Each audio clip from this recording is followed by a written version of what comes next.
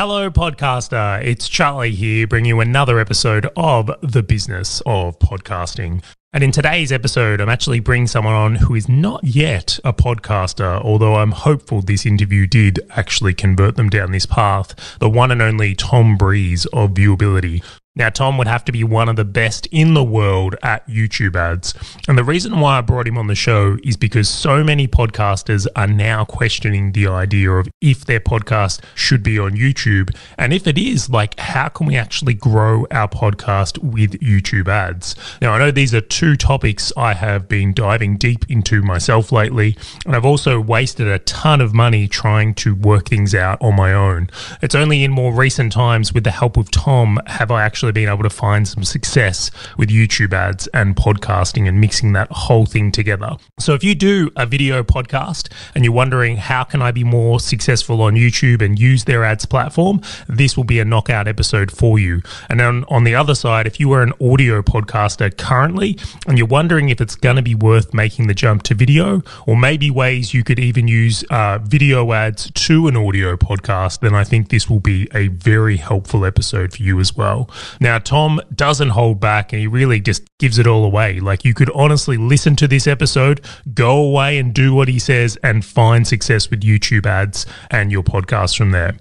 Now, if you haven't already, please make sure you do subscribe to the show. And if you've ever wondered how your podcast might compare to my podcast, are you doing the same things that I'm doing? Then we've actually got a new quiz at Valor Media, and that means you can take our quiz and get a score and see how your podcast actually compares to mine and the things we are doing to have a successful show at Valor Media. We've also got some new goodies going up on our resource page, so I'll make sure to put some links below so you can take the quiz and see how your podcast compares, and also grab some new resources that we are putting up in the coming days, or will be out by the time this episode goes live. So without further ado, we're going to head into this episode with the one and only Tom Breeze.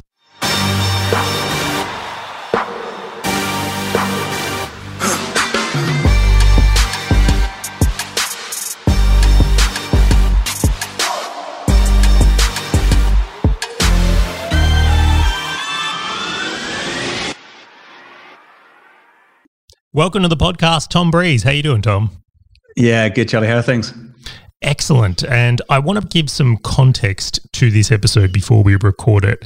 I'm in a Facebook group with the one and only Mike Rhodes, who's just a phenomenal ads guy and Google Ads specialist. And I put up a request to him if anyone had any experience with YouTube ads and podcasting, because these are the worlds I would love to cross, because we see this huge video platform and these ads platforms. And I was like, there's got to be a way to do this.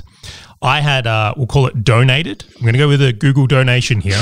Spent, I'll say about $1,000 on testing some things myself, and I just could not get it to crack. And then after talking with Mike, maybe about a week later, this video appeared, this mystical Wistia video that had Tom Breeze and Mike Rhodes on it doing a training on YouTube ads. And without a doubt, it was the best 2-hour piece of content I'd watched in a long time. Not only that, is we took the things from it and we did it. And in a couple of our podcasts, we've seen a phenomenal increase in result from bringing in that formula, and some things will go into that episode here. So on the back of that, I followed up with Tom and I was like, this is amazing. Tom was then generous enough to come on a call and show me some other little wizardry tricks once again, which we then implemented and have worked again. I said, well, we have to get Tom in this podcast. We have to start talking about YouTube ads and what's working in this realm, because I think there's a huge opportunity for podcasters that no one is talking about, no one is paying attention to. And they're my favorite things to do, because I think that's where huge opportunities for growth come from. So, Tom, a big thank you for coming on the show. But before we get into my line of questionings, can you please tell us a little bit about what you do in viewability? Yeah, well, that's a lovely introduction. So thank you for that.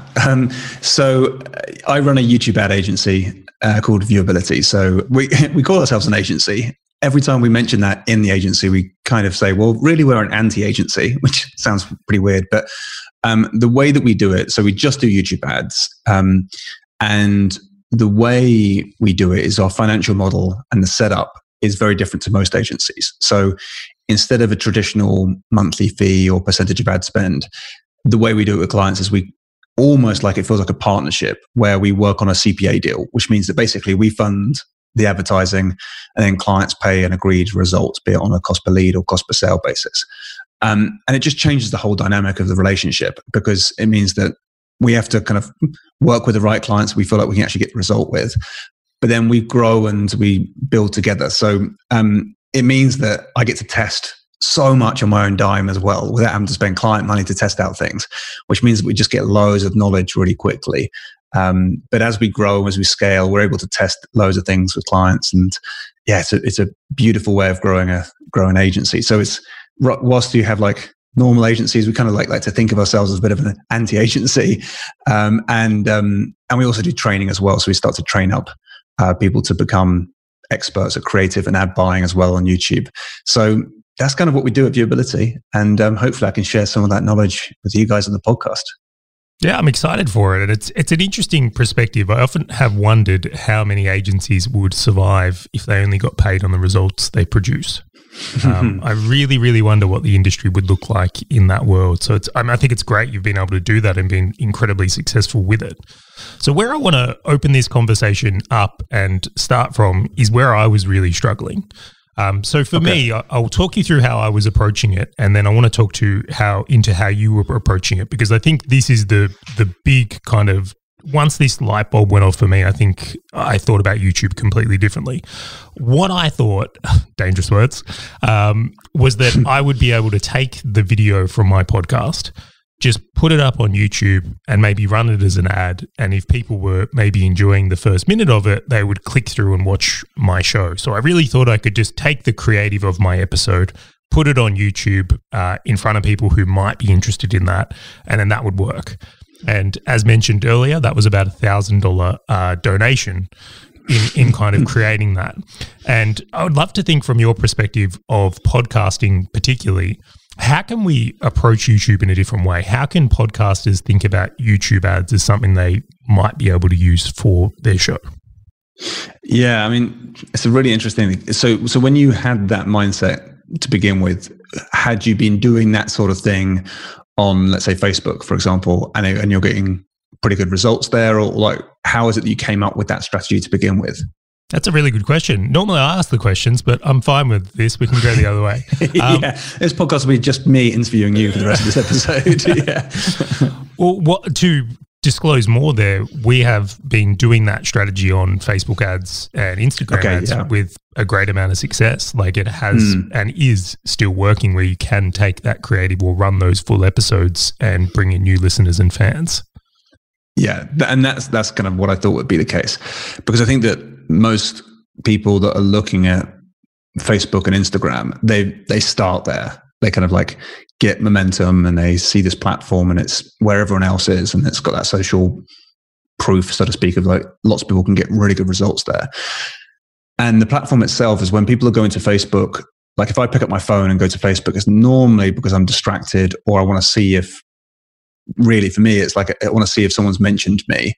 And so I need to reply to that person, or if someone's messaged me, or whatever's going on in the social environment within my kind of like group of friends or connections.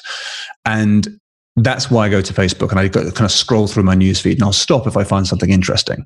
And so if I was to find your podcast, the chances are I'll be like, this is interesting. Like either the title or the guest or the kind of you, I would kind of see it and stop and then listen to a bit.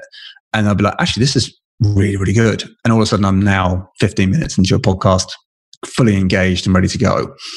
And so the mindset there is like, you're going there almost looking for a distraction or looking to see what's going on. And then as soon as you scroll up through your newsfeed, that's the kind of telltale sign to be like, now you're just on a platform waiting to see something that might catch your eye. And so that's kind of, that's how I always think about the psychology of someone on Facebook. Whereas with YouTube, the platform there is far less social, as much as people tell you. And as much as YouTube wants it to be social, the comments aren't a social network. It's not like you're going to have one person leaving a comment and then someone else having an engagement and talking back and then continuing. People leave comments and they're like, no, it's like a one-time, I'm saying this, almost like a review of the video, and that's it. It's a statement platform. It's an interesting statement platform, but continue. Yeah, exactly. So from that standpoint, you don't have the social interaction as much. And you've got to start thinking like YouTube is just not designed like that. But people go to YouTube with kind of purpose or intent. And so I think it's much more like TV. Like if we nowadays, I find myself watching less and less TV anyway. And if I go there, it's going to be Netflix or an Amazon thing. I don't think I've actually seen an advert on TV for a long time, but I start to go onto YouTube quite a bit more now as well, which has got amazing benefits to us as advertisers on YouTube anyway. And I'll come back to that in a second. But people are going to YouTube when they're full of intent. It's not like we go there just to kind of scroll through a newsfeed. We normally go there with, I want to go and watch something that will either inspire me, someone who I already follow potentially. And that'd be like 53% of people on YouTube apparently. And then the 47% is people that have, either want to know something, so we're looking to learn about something, want to do something, or want to buy something. So the want to do people are kind of how-to tutorial type videos, and the buy people are like reviews of products. So I know that we both have a baby. You've got a baby boy and I've got a baby girl born on the same day in Halloween. And I'm sure, like me, there's been moments where you've gone to YouTube and looked up reviews of products, like maybe a stroller or something. Like we're all there for those reasons and looking to see what other people, real people, have to say about products, and things like unboxing videos and things like that are always kind of quite interesting to watch. Are you telling me you haven't searched for a bugaboo versus a red pram and see which? Or the 100%. Fox versus the I could not even fathom the amount of hours I've spent looking at doing a research. Or even better, how to put them together once you've bought them. 100%. And I find the reviews the most frustrating thing sometimes, where they don't come to a conclusion at the end, where you're like, just take the decision off my hands. Stop telling me they're both great. I'm like, no, tell me which one's better. So I'm looking at like a monitor at the moment, like a 49-inch monitor, and there's a Dell one and a LG one, and I think a Samsung one, and they're just saying, oh, it's good for this, not so good for this, and good for this. I'm like, oh no, just tell me which one to buy, please, because I can't do any more research. Anyway, the people go to YouTube for this sort of information all the time, and so the psychology or the mindset of someone going there is very different. And so when we think about that, we think, right, now let's just stick a podcast episode in front of people as an ad. That does nothing for us. We're not scrolling. We're not looking for that sort of content. If you're going to interact with us, it better be really good to grab my attention, and then I'll come and find out more. So with that mindset, then it's like, right, well, let's take a step back a second and say, right, we've got amazing content, amazing podcast episodes that are going to be fascinating to our audience. Great. We know that that asset is there. And if they watch one, they're going to binge and then watch others and just fall in love with us. I've done that with Joe Rogan, for example. I'm sure you've got some things to say about Joe Rogan in a second, especially with this recent deal. Such a fanboy. I'm going to cool down for a second. No, but continue.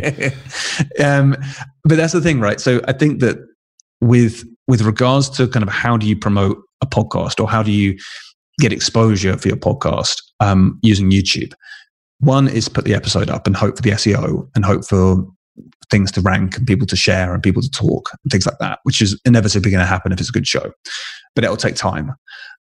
To fast track that, I would think about it and say, right, what we've got to try and do is get in front of people and tell people about some, like, the benefits to them, something amazing for them to go and then find out more. Now, I'm always kind of direct response driven, so I'm always wanting to see some sort of result. It doesn't always have to be a lead or a sale. It can be sometimes like, I want to see a subscriber or whatever. So the video you send people through to needs to be edited in such a way where it has like reminders for people to click the subscribe button and things like that. So we can just start to see how many subscribers we start generating from these ads. And then you need to work out what a subscriber's worth to you. There are a ton of different ways to monetize your subscribers. One thing you can do is, if you get a subscriber on your channel, you can actually build an audience of subscribers that you can target with ads, which is quite an elegant way of advertising. So you can say, right, my first port of call is to say, run an ad that talks about an amazing episode. Or you could edit your episodes and pull them together. So let's say, for example, you did a load of content on YouTube. So you had YouTube ads, YouTube organic, you could have how to create a video, studio setup, I don't know, whatever it is you might kind of talk about video and YouTube.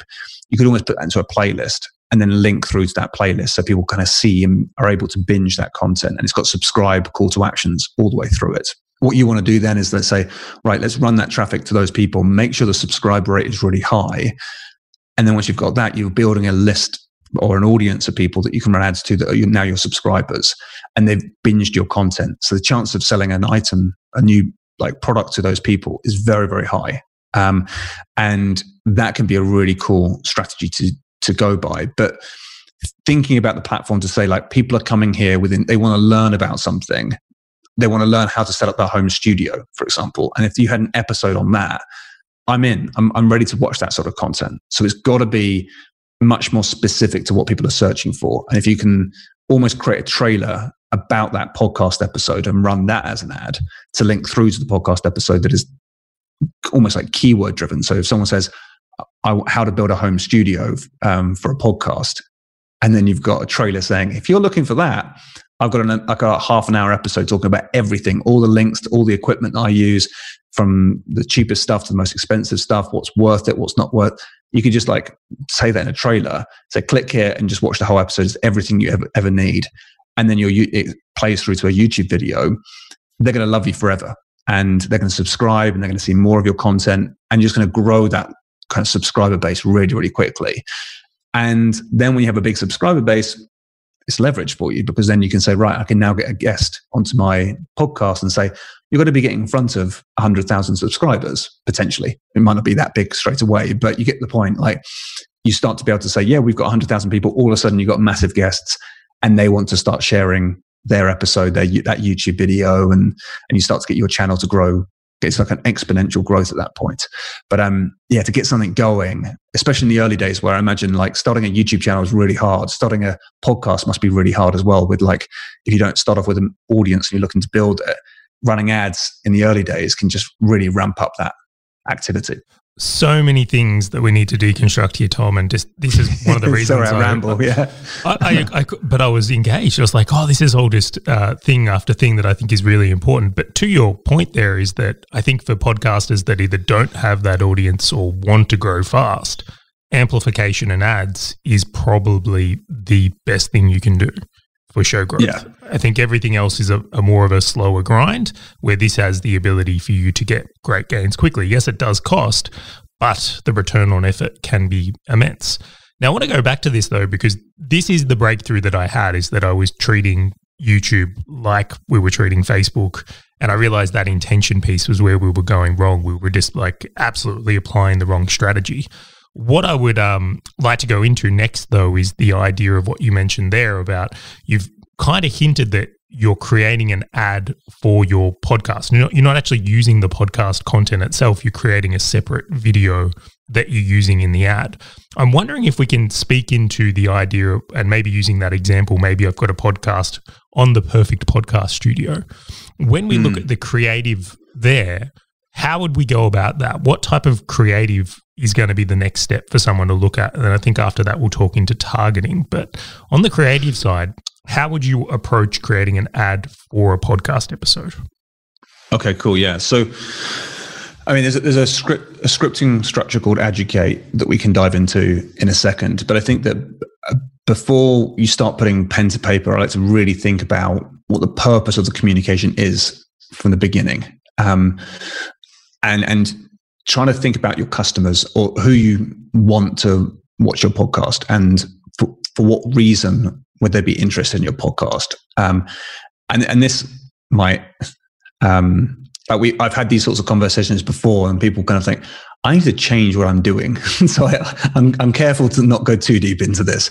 And like think people like, oh, I've done 400 shows on this topic, and now I need to change it. Or, like, it's just taking it a pinch of salt. But it's good to consider these things. So what I tend to start with is like, I want to try and identify the promise of the podcast. And in order to do that, I need to understand someone's, like the customer's desires, like their emotional desires and their values. So let's say, for example, you're tapping into somebody's desires, what they actually deep down want. It's like, these are their emotional aspirations they've probably been carrying around for years, almost like they're writing things down on their bucket list. And if you were to look through the bucket list, you'd be able to see like, oh, they want this. That they, like overall, they genuinely want this emotion. It might be like a venture or a sense of belonging or a sense of love or whatever it is. And once we know what they actually want as a deep-seated emotion, that kind of, it gives us an idea of like what sort of level of communication we need to have. So let's say, for example, I know deep down that I love adventure in all different respects. So I like to explore something new in business. I love to explore something new as a YouTube ad. I love to explore something new in like a new country. I just need to do something new. And so there needs to be novel stuff around me quite a bit in order for me to be inspired. And so if someone's going to be selling a car to me, then if they show me that it's got like this off-road capability, all of a sudden it kind of pulls up that emotion of like, oh, I can go on an adventure in this car. I can see the Jeep Wrangler now on the rocks. Precisely, yeah. What sort of angle can I get? I'm never going to drive off road. Never. It's just not me. But I want that dream to still be alive. And that kind of like, if it shows me this off-road capability, I'm emotionally now tied to that car. I want it. And I love it. And I'm never going to use it. Like, it's like seeing these cars that, like a Porsche, for example, that says like, oh, top speed is 220 miles an hour or something. It's like, when am I ever, I've got 3 kids. When am I ever going to need that speed to do anything? I might be wanting to drive that fast to school sometimes, but that's it. And so it's understanding that the emotional driver behind all of this is what we're trying to tap into. So when you think about your customers, like, what do they want to get? Like your podcast is really just a vehicle for somebody else to hopefully get to a new destination where they feel something. They manage to fulfill a dream of theirs. And I know that's quite deep, but like, I've been working with somebody recently, and again, adventure came up, and it was like learning to play the guitar. And we could say like, oh, there's a sense of belonging. They want to be in a group. And yeah, that's one thing. But they want, I think like the customer base they were talking about is like a customer base that want to see, if they play guitar, maybe they can live out some of their dreams they had, and maybe that kind of will give them a sense of adventure they have never had before. And what would that look like? Where would they go? Like, where would the guitar take them next? And it's that type of like dream that you can start to kind of nudge people. Whether they can play a certain chord or not is really not interesting to them, even though they want to. That's kind of what they say they want. They actually want adventure. And so it's quite a difficult thing sometimes to get around. But like, once you've got that clear in your mind, it's really key. And then we need to make sure their values are aligned with that as well. So if they find that something important to them might be professionalism or casualness or something, again, that's you need to kind of make sure you align with them. So it makes people feel like, oh, I'm getting my desire fulfilled in a way that will fit with my values. It's in a way that I like to do things. I like to see someone being professional, or I like to see someone being completely casual, or I like to be buying something at the right price. Like, I want to get a deal, or I want to pay for the best that's out there. It can be like whatever your value alignment is that you probably had within you that kind of helps you make decisions, basically. When I know that, then you can start to build this promise, which is like, basically you're saying, if you buy this product, if you listen to this podcast, you will get what you desire in the way that you like it. And if you know that, and you can almost write that statement down, it starts to transform how you're going to put this ad together. It makes it a lot easier at this point, because then you can say, right, well, we're building a list. Our listeners are these types of people. They listen, they'll take action, they'll do their thing. So you can kind of give them that status of like, you are one of us, and this is how we tend to behave. And then you could even like do symbols, or like symbols are quite an important thing to drive home that message constantly. So if there's certain things like, I don't know, if it is adventure, you might want to get your community to post pictures about them having an adventure when they listen to your podcast, for example. Like, where are you listening to it? Take a picture and send it in. Someone might be on a mountainside. Someone might be, I don't know, wherever it might be. You want to kind of like let people show you that they are part of this tribe, and then you can show that to other people, and you say, we're this sort of people. And by having that sense of belonging within that group, or that sense of like, by listening to this podcast, I'm able to get my level of significance. I can be seen to be the sort of person that's progressing and learning and learning from this podcast. That gives people this opportunity to really be who they want to be, and they're big drivers as well. So I realize I'm I just want to, because I really like where you're going with this in the idea that I think this gets missed in podcasting. So I just want to reiterate something in a different way. Sometimes I feel like podcasting gets very tactical. I feel like everyone's trying to make, like, for example, a clickbait episode.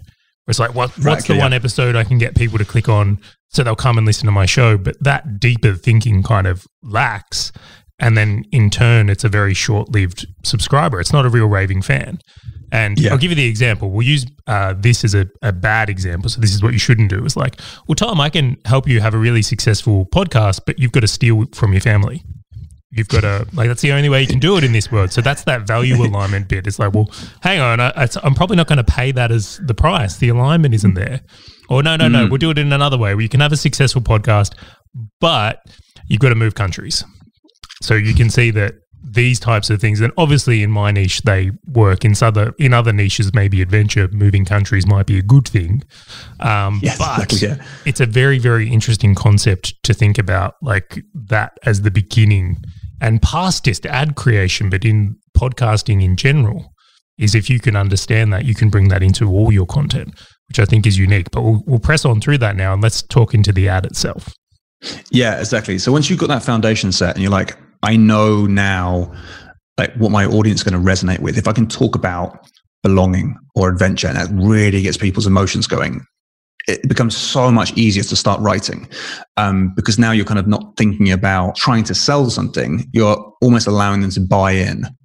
So I'm kind of trying to phrase the podcast as a product in a way, because it kind of is. The way that I would look at it is to say, you are going to get into this podcasting world of mine that I've created for you. You're going to love it, and it's going to help business. And so it's still kind of like that level of engagement. So the way that I would then think about writing this ad or putting this ad together would be like a trailer for each episode. So you know that you're going to target the right people based on their desires and things, or based on their wants.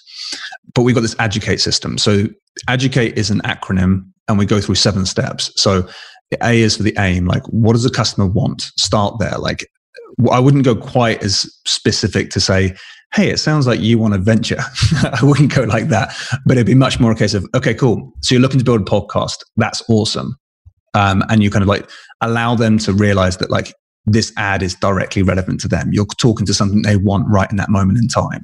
And you might think of some cool hooks that you might want to use, that makes people think, wow, that's cool, and gets their attention for sure. And it could be like the how to do this, or it could be a bit of a case study, perhaps. I don't want to get too far into that clickbait idea, but it's that type of thing of like getting someone to pay attention for a second. So that's the aim, like align with the customer's aim. And then the very next step is the D of educate. So that's the difficulty. What's standing in their way of achieving that already? They've gone to YouTube because something's stopping them from getting that aim. They're looking for something like, I can't set up a home studio because I just don't know what to get. I don't know what to buy. I don't know how to set it up. And what's all the difficulties? What's the things that's standing in their way?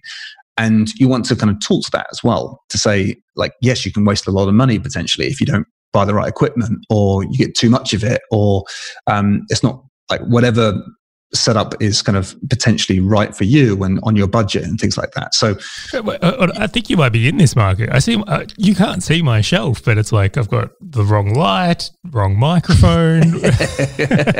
I'm subtly selling to you. That's what's going on there. I like it. Spot on. Did his research before he comes here. Podcast guests take note. Yes, exactly. So you talk to the difficulty that they will say, yeah, that's exactly my problem. And even if you can explain it to them in a way that they haven't explained it to themselves before, that's a real cool thing to do. So if you've got experience the problem of helping people with that problem before, and they phrased it in certain ways, and other people are like, yeah, that's exactly how my problem feels. And it kind of, you're uncovering their own problem for them. They're like, they just want to trust you completely, which is great. So they want to trust you. They don't write just yet, but they want to. So then you move into the U, which is the understanding. So you need to have empathy with them at this point to say, look, I get it. I understand you, and give them reason as to why they feel like you can understand them. So you might want to say, look, I've helped hundreds of people in the same space, or I've built 55 studios last year. I know how to do this. So it's kind of like, they know that, like, and I know that you don't want to buy the wrong thing because it's going to waste your money. You can just buy the right stuff. Well, I'll show you what you need to get, type thing. So you want to kind of align with that understanding, that emotional kind of like, it's risky, or it's not risky, but it's like, it's a lot of money and you don't want to get it wrong. And so you kind of align with that emotion. And then you move into the C of educate, which is the credibility piece. So again, they can overlap slightly, but like the credibility piece is where you kind of want to let people know that you can be their guide, like you can be the person that helps them in this process. So in the podcast episode, you could be like, look, I've been doing podcasting for this many years. I've helped this many number of people do podcasts as well. I can show you how to set up your podcast studio. That's not a problem for me. I speak on stage all the time. I've written a book about it. I've done like whatever you want to pull into the credibility to make people feel like, okay, cool. It seems like I can trust you then. It doesn't have to be a lot because they already want to trust you, but it's something they can hang their logic hat on to be like, okay, cool. It sounds like you know what you're doing. And then what you want to do is move into the, after credibility. So you've got ADU, C for credibility. Then you move into your action plan, which is the A of educate. So the action plan is really what we're going to do is we're going to break it down into like a system or like your proprietary way of doing things. Now, for a podcast episode, if you're promoting that, you might say, look, I actually have a system of how to create these podcast studios. I'm really talking a lot about podcast studios at the second. I like it could be about anything. Yeah. It's great and relatable for my audience, I feel, because they've all gone through this. So for them to be able to refer that into their own market, the dots will connect. Perfect. Yeah, love it. Okay, cool. So then you might say, okay, this is actually a 3-step thing. First of all is making sure you can get the right stuff together. So it might be audio and lighting and camera or something like that. It's like the first piece, like production. The second piece might be like getting the right guests together also, or I don't know. It's going to be more a case of like trying to build it out so it feels like to somebody like, okay, there's 3 steps. It's 3 things I need to do. Yes, there's more steps within those 3 main core macro steps, but it's just 3 things. That's digestible. That's easy. I can buy into this. So you want to make someone feel like there's a system they need to follow. So they need to follow your system, your methodology, and they can buy into that. And so it feels like they can almost print off your methodology, look at it and be like, I get it. I can see it visually. I can follow something now. Because that really helps people buy into something. A system allows you to have that instant credibility in their eyes because it sounds like you've done it many times before. Its systems always seem proven. It's a way that things work, but also it's digestible. It's something I can learn and it's not too daunting. It's almost like future pacing. It's going, okay, well, you're here and then these are the next 3 things you're going to have to come apart. So in the example you've used, it's like we're going to get your studio set up, then we're going to teach you how to make great content, and then we're going to show you how to promote it. Perfect. Okay, yeah, that's amazing. That's exactly what it would be then. It's the 3 steps. So, almost and like you might even call it something. Maybe. Yeah, exactly. Oh my word! Well done. But you might want to call it like you might want to call it something so people can again feel like, oh, that's the system that Charlie has, for example. So with educate, I now like people refer educate back to me all the time. They're like, oh, I love your educate thing, by the way. That's Tom's educate thing. I'm like, okay, this is kind of taking a life on its own, and it's a methodology, and it's just like 7 letters, of course, but like, and there's so much more that goes to it. But people love to have a system like that. They can be like, okay, cool, it's called something, I'm in. Okay, cool, good. But then once you've done your action plan, you kind of just want to give an overview because really what you're saying is go and watch the episode to see the whole thing. Then it's going to be the teach section. So that's T of educate. And teach one is like you either give a demonstration or you uncover something that is about this system, or you pull out a subset of information that makes them go, wow, really. So it could be, so I might speak on stage. I know you do a lot of speaking on stage as well. Like those moments where you're speaking and then you look up and you see that the audience are all writing it down and they're all nodding and that type of thing. Whatever it is you just said there, that's the kind of teach moment. So it's something that someone goes, that's really insightful, that's really clever, or that's really amazing. And then you've set them up then for them to feel like not only do they need to now go and get the whole system because it sounds like this is just one little bit sounded amazing, they're also going to then start thinking, well, if that was that good, how do I get the rest of it? And of course, the call to action is to go and get your podcast. And so you're teeing people up for the last piece of educate, which is the E, which is the exit. And that's kind of where you're saying, right, what do you need to tell people to go and do right now? And you want to make it super easy for people and a no-brainer. So the offer needs to be really, really good for people to be like, this is exactly what I want. It aligns with my desires. It's how I like to consume content. So they click and immediately they're into like a half an hour episode of just pure amazing content where they think this is amazing. They hit subscribe and you're growing your list that way. So for me, that like the educate model just gives me all the prerequisites I need to like go through that process. And then I sit there with it for a day or two to be like, right, how do I now like make this really cool and creative? And something that I often recommend people do is there's a tool online called Vidtao, VIDTAO, and it's a new tool, and you can go to the tool, download it. So vidtao.com, VIDTAO, go and download it, and you can look at all the top YouTube ads that are out there at the moment. And so you can go through them and see like, right, in certain industries, what's the top ranked video right now? Like what's getting the most views, what's getting the most spend on it, etc. And you can just draw inspiration, like really good creative inspiration. So there's one that I've seen recently from Gordon Ramsay doing a masterclass promotion for his course. And I mean, he doesn't really even say anything for the first like 20 seconds of this ad. It's just beautiful, kind of beautiful artwork of like him creating the food. But I think the only words he says at the very beginning, he says something really clever, which is watch carefully. So he just says that directly to camera. And it's obviously about cooking, but as an ad, you see him say, watch carefully. He's looking down the barrel of the lens at you. And immediately you're like, okay, I better watch carefully because this is Gordon Ramsay telling me to watch carefully. And so you're watching carefully about the ad, which is really clever. And then it gets into about 15 seconds in or something, and he's like going, oh, this food, and like loving it. And he drops the spoon, and then he swears, he goes, effing delicious. And then it cuts into like, I've decided to do another masterclass. And you're like, I'm in. It doesn't matter what you say from here on in. Like that was just a beautiful way of showing me that what you've just created, I want to be able to do. And so you can start to get really creative with how you put these videos together. But if you've got podcast after podcast after podcast, you can create a new little trailer ad for them and just really enjoy the process of like creating an ad and putting it out there and getting people to watch the ad and then click through to the episode.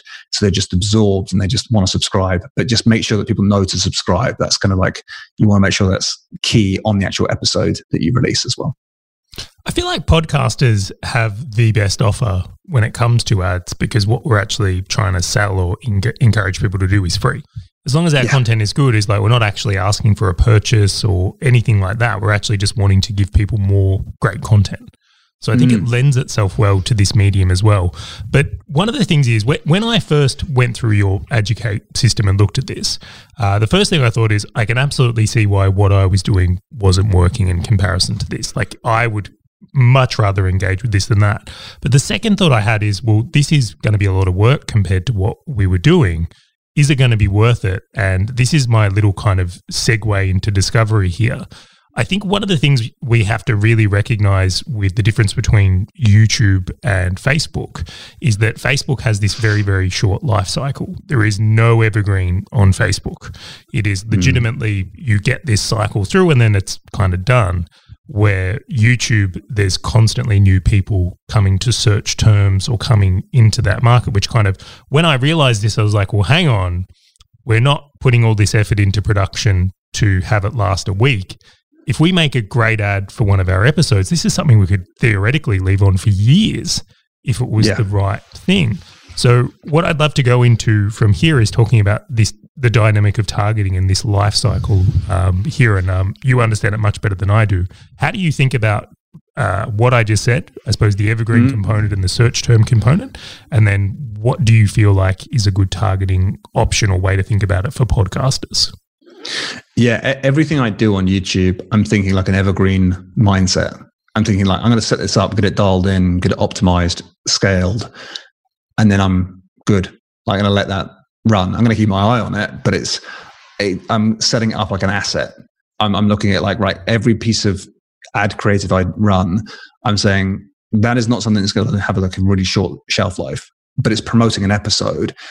And once that episode starts getting like good exposure and lots of video and lots of, it's getting ranked because it's good content and getting lots of eyeballs on it and lots of comments and likes and shares and subscribes, that will take on its life as its own. And it's going to be something that kind of starts appearing in the top of the search results for keywords that you really want to appear for. And then it's just constant. Every time someone searches for how to build a home studio on podcasting, you're there again. And it's amazing content. It's like exactly what you need to put together.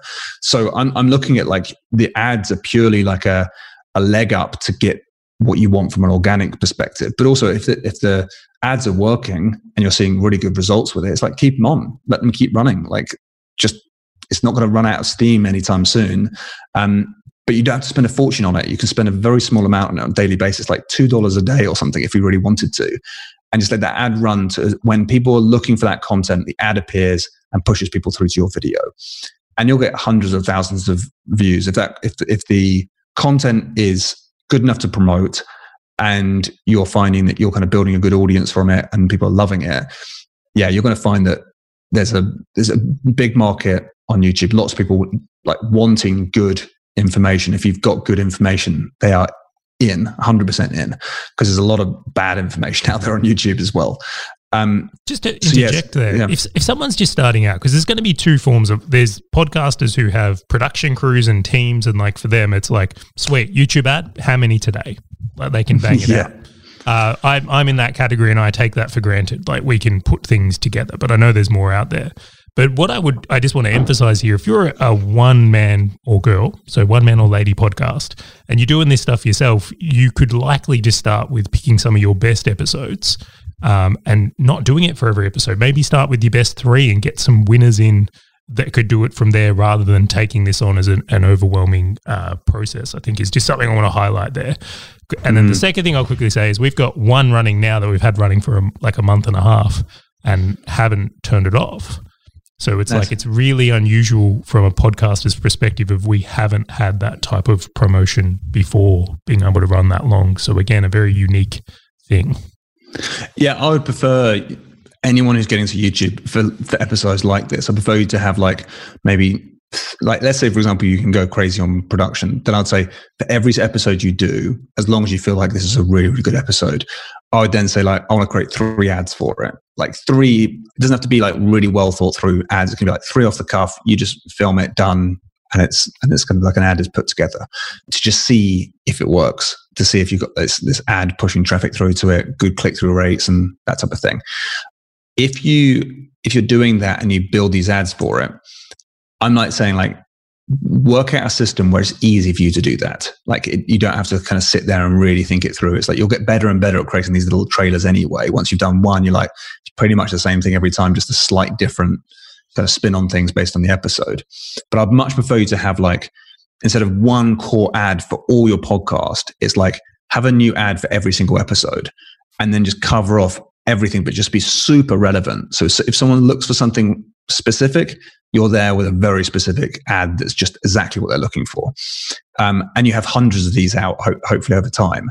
So each episode you create is like a core piece of content that is not, it's like an evergreen piece that is much like longer. It's like the life of it is like forever.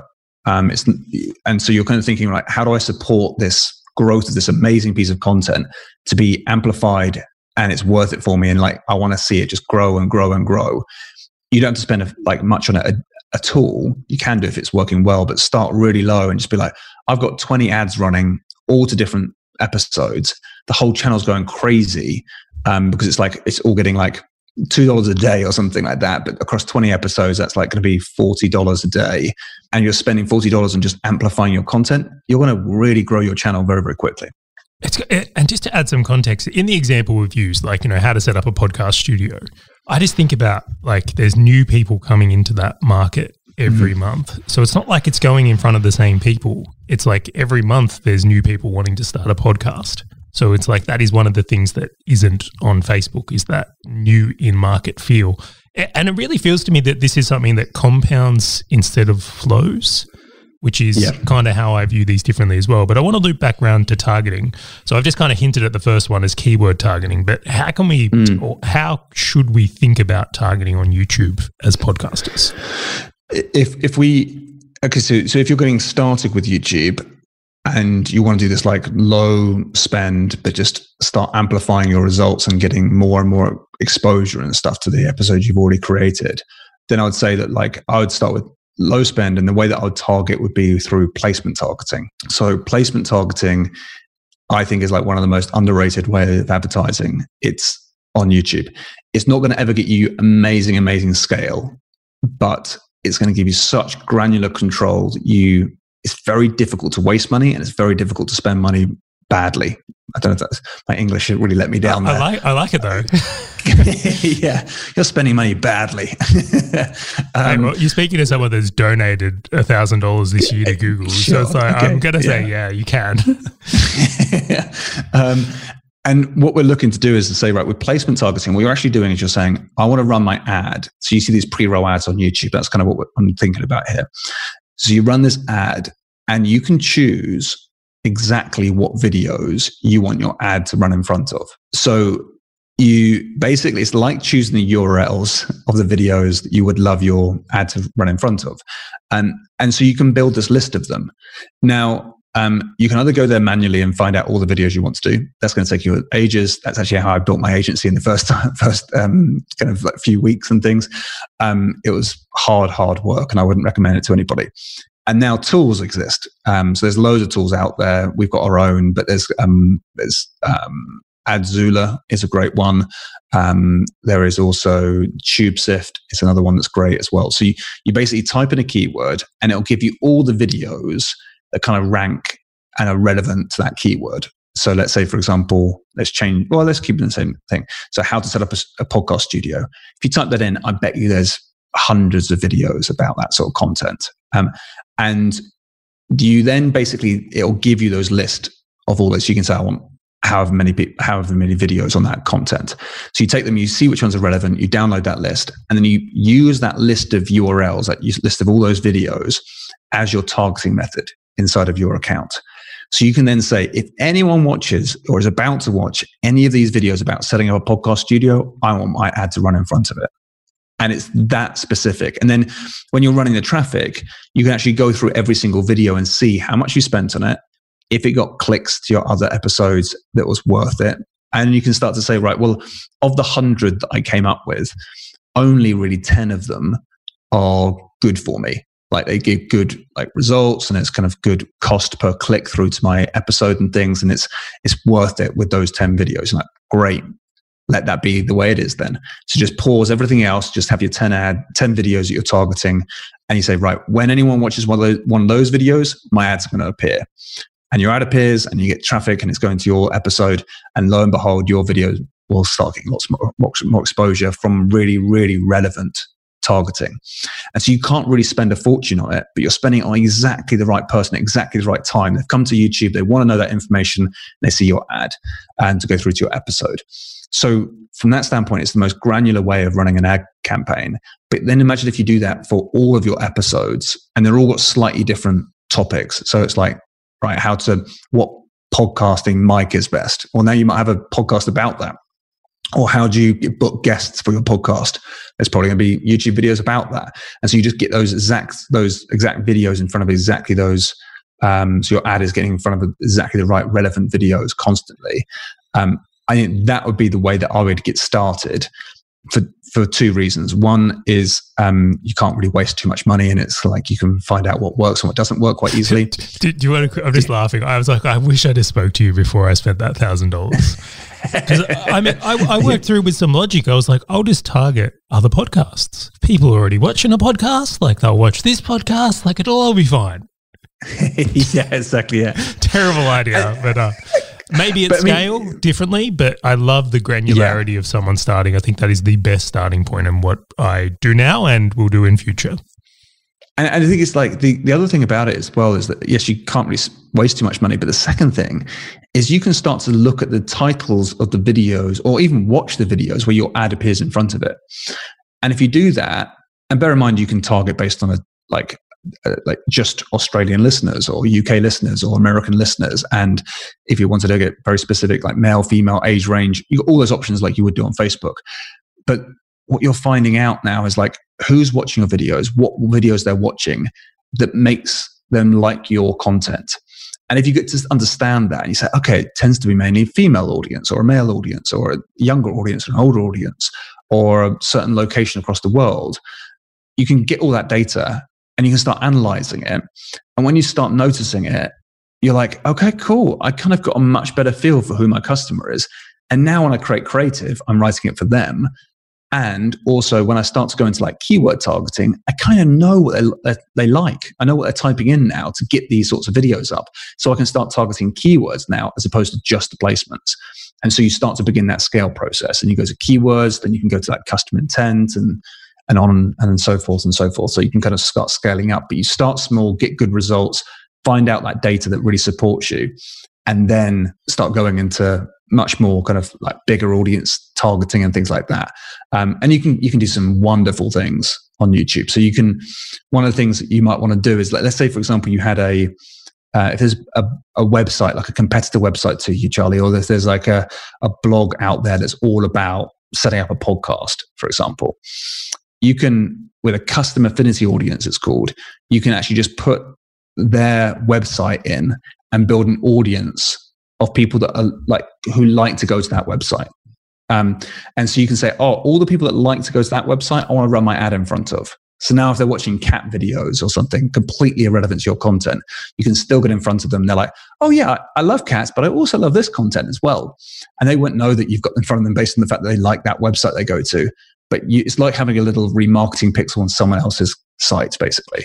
So you build audiences of people that like your competitors. And so you can say, great, well, if they like those people, there's an affinity with who I am, then you can run ads to those people. And that sort of scale is huge then. You can spend a lot of money on those people. I would say get your targeting dialed in first and make sure it's all making money and you're happy with it and things before you get into those types of targeting. But there's so much opportunity. Frame. I can just see it here. My terrible ad for Facebook that I thought would work on YouTube mixed with the wrong targeting. It's like, why did this donation happen, Tom? I can't work it out. This is the whole thing is really understanding how to think about it differently. And I think this is something where your perspective and this methodology, once you understand this, I think YouTube is actually winnable for podcasters, which is why I wanted to have you on the show. But something I want to just really highlight here is that I think people forget that YouTube is owned by Google, and Google also make Gmail, and they also have Google Analytics, and they also have Chrome, and they also have Android. They know everything, like everything. Yeah. And I'm pretty sure they buy Visa data as well and a whole bunch of things. So they also they do Waze. Have you got Waze on your phone? Probably. So it's like the GPS tracking thing. I didn't even know it was owned by Google. But now they even know where you're going every step of the way. Like you can build an audience of people for YouTube ads based on places that people go. So they go to a golf club on a regular basis. Google know that about you. Cool, you're a golfer. And so they say, if you frequent golf clubs, you can fall into an audience that we want to target. So just because you had your mobile phone on when you went there, it's amazing what is possible. It's kind of, when people say, oh, but my data, I'm like, your data went years ago. Like you've already given it all to Google, which is a bit worrying, but yeah, it's worrying, as an advertiser, I love it. Yeah, but I hear that argument all the time. And I mean, shout out to my mum, who is, a fan of the show, of course, but it's like, she will often say things about, she's concerned about these companies taking her data. I just think about it so differently. I essentially want them to take my data and make my experience good. Do you know what I'm sick of? Crappy ads, videos I don't want to watch, content that's irrelevant. Yeah. Like if you could take my data and enhance the experience I'm having with the tools I want to use, go for it. And I'll happily record that. So I'm like, but for anyone who questions the accuracy of Google's data, I'm like, you've got to be kidding me. I think there's a legality line of what they're allowed to do, and we could massively overstep it if government got out the way, but they know everything. They know everything. Yeah, exactly. And the government don't know how much they know, which is the scary bit as well. But yeah, they don't understand it. I've heard stories from Mike over the years about some things, and I'm just like, wow, okay, the public doesn't even know. They don't know. Anyway, talk to Mike Rhodes if you want to know some more good Google conspiracy stories or not, but I can't confirm or deny anything here. Bringing that back, though, I think that this has been a really good overview. And just to look at that is placement targeting to start, low budgets, maximize that relevancy, hard to spend money badly, that quoted item of this show. After you understand your audience a little bit better, we can go into keywords. So as an example, how to build a podcast studio, which mic would you buy? You go after those keyword terms, which again is one of the things people use on YouTube. And then after that, and you've got that understanding, you can start to go broader into maybe specific channels or those affinity audiences you go for. For podcasters, though, I would say that it's pretty hard to max out the first two, with how much content we make and how many different keywords. And really, if you just got good at those two, you could have phenomenal results with YouTube in general. Easy. Yeah. That's going to be, if you get good at placements and keywords, you're going to be like, you'll be starting to explore everything else as well. Like you can spend a lot of money just on those two things. But like, I would say that the key thing with the growth of a podcast is like the value of a podcast, which it's not going to be easy to calculate that one immediately, but you can do that with YouTube quite easily. So most people are going to be having a podcast with the intention, I assume, to say they're going to sell something through their business, whether it be like products or consultancy or a service-based business or something along those lines. I imagine, and correct me if I'm wrong, Charlie, that's going to be what people have the podcast for. It's a way of building the audience and then start selling some of their stuff. In general, yes. This audience particularly would be business owners or affiliate marketers or something. They monetize their show, definitely. There's an alignment. Cool. Yeah, exactly. So you're building a network, all the amazing things that comes with podcasting. I'm, as you can probably tell, I don't run a podcast. I like going on podcasts, but I don't have a podcast. Something I'm going to hopefully fix in the future. And I'm sure you'll probably encourage me to do that. The way I like it with YouTube, though, is you can like say, right, if you are running ads, how much does it cost us to acquire a subscriber? And like that could be your metric to be like, right, we're running ads. If we were to do it to one episode, it's costing us hardly anything to get a subscriber. If we run ads to a different episode, it actually costs quite a lot. Let's stop running to that episode. Like that episode's not quite as powerful for us. So you can kind of quite quickly work out which ones get you lots of subscribers. Because then as you release a new video, all the subscribers get notified anyway. So as you release a new podcast episode, it's like, boom, gets lots of views again. But with those subscribers, then you can start to put a monetary value of those subscribers, because you can say, right, I'm going to run ads to the subscribers for a product or for like an opt-in for a webinar or something, that you can then work out the value of all of that. But then you can start to kind of put a monetary value and say, I know that long-term a subscriber is worth this much to me, each one. And then you can be like, right, well now, how much do I want to spend to acquire a subscriber? Now you could try and do that so it's like you actually make profit from it. You could be break even just for scale, or you might be looking at a loss leader because you get all the other benefits from promoting your channel kind of aggressively as well. Because if you have lots of views, and you could probably get big guests and that type of thing, like your dream guests will come onto your podcast episode because you've got a massive subscriber list and things. But if you know what those metrics look like and you know that, okay, cool, each one's worth this much to me, then it just gives you that freedom to be like, well, we can spend more now to acquire these subscribers and push our episodes that much harder and things. So I would just keep a very close eye on like the direct response nature of this as well, to say you want to make money out of this. Because I think we were talking a while back and you said something really insightful where it's like, if I'm to start a podcast and I don't take it seriously, it's not tied to my business success, then, and I'm just doing it as a hobby, it's the first thing that I will cut if I'm running my business. And I took that to heart immediately. I was like, yeah, that's so true. But if I know that like, all right, I'm promoting these ads and I don't know if they're working or not, that's the first thing that's going to be cut. Whereas if I know that they are working, it's the last thing that will be cut. So it's just trying to tie in like the promotions you're doing to your podcast to say, I know there's a direct response element to this in terms of I pay for the ads and it will turn into money within 3 months' time or within 2 months' time or whatever that number looks like. But you can start to get an overall picture to be like, we can't stop running these ads because that's actually making us a lot of money on the back end. Try and do your best to try and keep an eye on that. And that will just justify all your ad spend as well.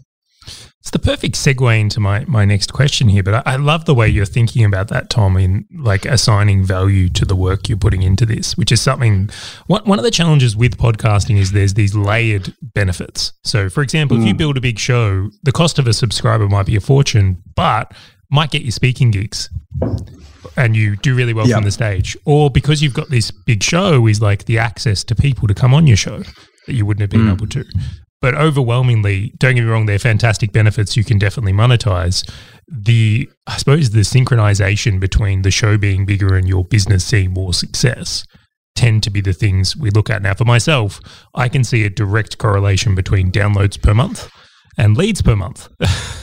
They work hand in hand for me. And like, I would think that that's probably, I dare say where a lot of podcasters see the same thing. And I know those podcasters who advertise, they get paid per 1,000 downloads per month is generally the metric that they kind of look towards as well. So that's probably one of the lenses. But I would ask this thing from here, and we're going to have to tackle this in a couple of ways. If someone has a podcast, is it okay to keep them on YouTube to watch the podcast, or should you be trying to take them off YouTube? Because I'll give you an example. We make this ad for my show. It's like, great, we're going to do this podcast studio ad. We make this ad. Is it reasonable to say, let's put the podcast episode, the full episode on YouTube as well, and drive our traffic from this ad onto YouTube and build that subscriber base on YouTube? As you've mentioned, we can target that subscriber base later and do other things. Or should I be making a conscious effort to, no, got to get them on my website. I want to get them subscribed on Apple Podcasts or whatever it is. Or how do you think about, or would you think about the moving of people or keeping them on YouTube itself? All right, listeners, we had a Wi-Fi incident. Internet has gone down for Tom, and he has graciously rejoined us on mobile. So if this is a little bit choppy, we will do our best to edit and make work from here. But the question I left you with, Tom, is about thinking about where to send your traffic if you are doing YouTube ads as a podcaster. And you mentioned that treating YouTube as its own asset or a separate asset from perhaps the Apple ecosystem or Spotify, and I will pick it up from there. Yeah, exactly. I think that the way I would look at it is to say, get this content and make it very YouTube friendly, so that you have a YouTube asset, as opposed to trying to say, I'm trying to force a podcast episode onto YouTube. I might look at it and say, let's almost do like a director's cut. Could be quite a cool thing to do. So you could almost be like doing the interview and watching it on your screen, like watching it back almost as you're doing the edit, for example. And then you could almost, as you're going through it, be like, hey, this is really interesting actually, because we did this. And so you could like add these little interludes there that then like gives people the opportunity to put a call to action in there or something along those lines. And I feel like that as a strategy could make that content you've created for the podcast now become a really cool episode on YouTube. And you might even chop together certain episodes to be like, actually, we had someone talk about this previously. We had this episode. Let me just cut a bit of that in now and let's listen to what they had to say. And so that's really interesting. So they're both saying this, but slightly different angles there. So you could do that kind of director's cut piece. That means now you're not creating, you're taking that existing content you have and now making it a really engaging YouTube piece as well. Because people are coming to YouTube to watch video and gain insight. And so we can give them that. But we've got all this amazing content to play with. It's like, how do you optimize that now as a YouTube experience? I would probably start to look at it that way. But that does mean extra work. I appreciate that. Well, I mean, this is where the conversation gets really interesting from here. So like if you've got, let's say you're an audio-only podcaster, I think your options are pretty limited. If you're going to make this video, you've got to be sending your traffic to your website or to your Apple Podcasts or wherever it is, because you don't necessarily have these video assets to work with. Maybe you might say something different. But I would think that one of the things you might consider is if you're doing a video podcast, maybe having a YouTube channel and doing video for YouTube could work really well with this strategy as well. And I would love your opinion on this. Do podcasting and video podcasts and then having maybe an organic YouTube channel go hand in hand? Is that an additive that might be a good move? Yeah, I think that it's almost like a repurposing of the same content. So I think that you can do both things. And very elegantly. I'm not, it's kind of, I suppose, a workflow thing, like how much time and effort can you put into that? But I would say that the podcast episode seems easier for me because it's like you jump on, you do the interview. With a YouTube show, you might now start thinking, right, well, what would be engaging for rather than a podcast? And the beauty of that, though, is if you get clever about it, you could almost like say, right, we're going to actually do a podcast episode, then we're going to do a TV or a YouTube show version of this. Maybe the YouTube version of it a week later or something to like analyze what you talked about and bring in other research perhaps that you can then pull into the whole video. Or just make your own video from that to say, I found this a really interesting episode, using YouTube as almost a trailer for your podcast anyway, but just taking snippets of it to make a whole YouTube episode and bring in your own research as well, which could be quite interesting. I've often thought about this because this is where I think the future of podcasting is video. I will say that. The second thing I will kind of reference to there is the idea that I've thought about maybe like I ask, a lot of my guests have had really good points and often they'll answer the same question.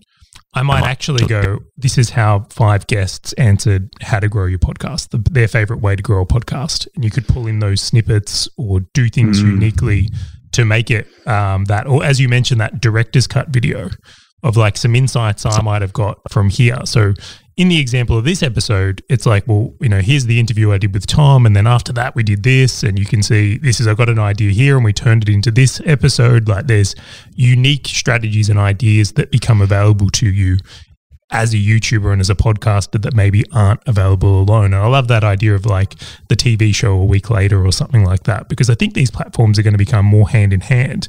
And we got the news from Spotify that they're actually dipping into video as well. So there's going to be video placements available on Spotify. And I can really see this turning into a 2-horse race, Tom. YouTube and Spotify. I think Apple's done. Well, there's going to be a big fight over that, I think, as well. Like YouTube will up their game, I'm sure, and make it more friendly for that with this news. But yeah, I think that like curating that content, like doing a roundup or something on those lines, or doing like actually one thing would be really cool is to say the feedback you've got since the episode. So if you encourage people to leave comments and like say what they think and all that sort of stuff and like ask more questions, maybe then you can go back and do the TV show and say, hey, we said in the podcast this last week. Now we're having these questions come in. What do you say to that? And so you can kind of like handle that on YouTube then, because then you've just got like a new piece of content, but really interesting that you've engaged with people who already have questions around that content. And so you can go deeper maybe, or you could ask them to plan a bit of a presentation or something where you can kind of document it and show more visual walkthroughs and things. So it allows that creativity to be slightly different this time. So you may be able to be more strategic about it. I don't think I've seen that done before. But I love how certain shows on TV now have like the panel analysis of what just happened.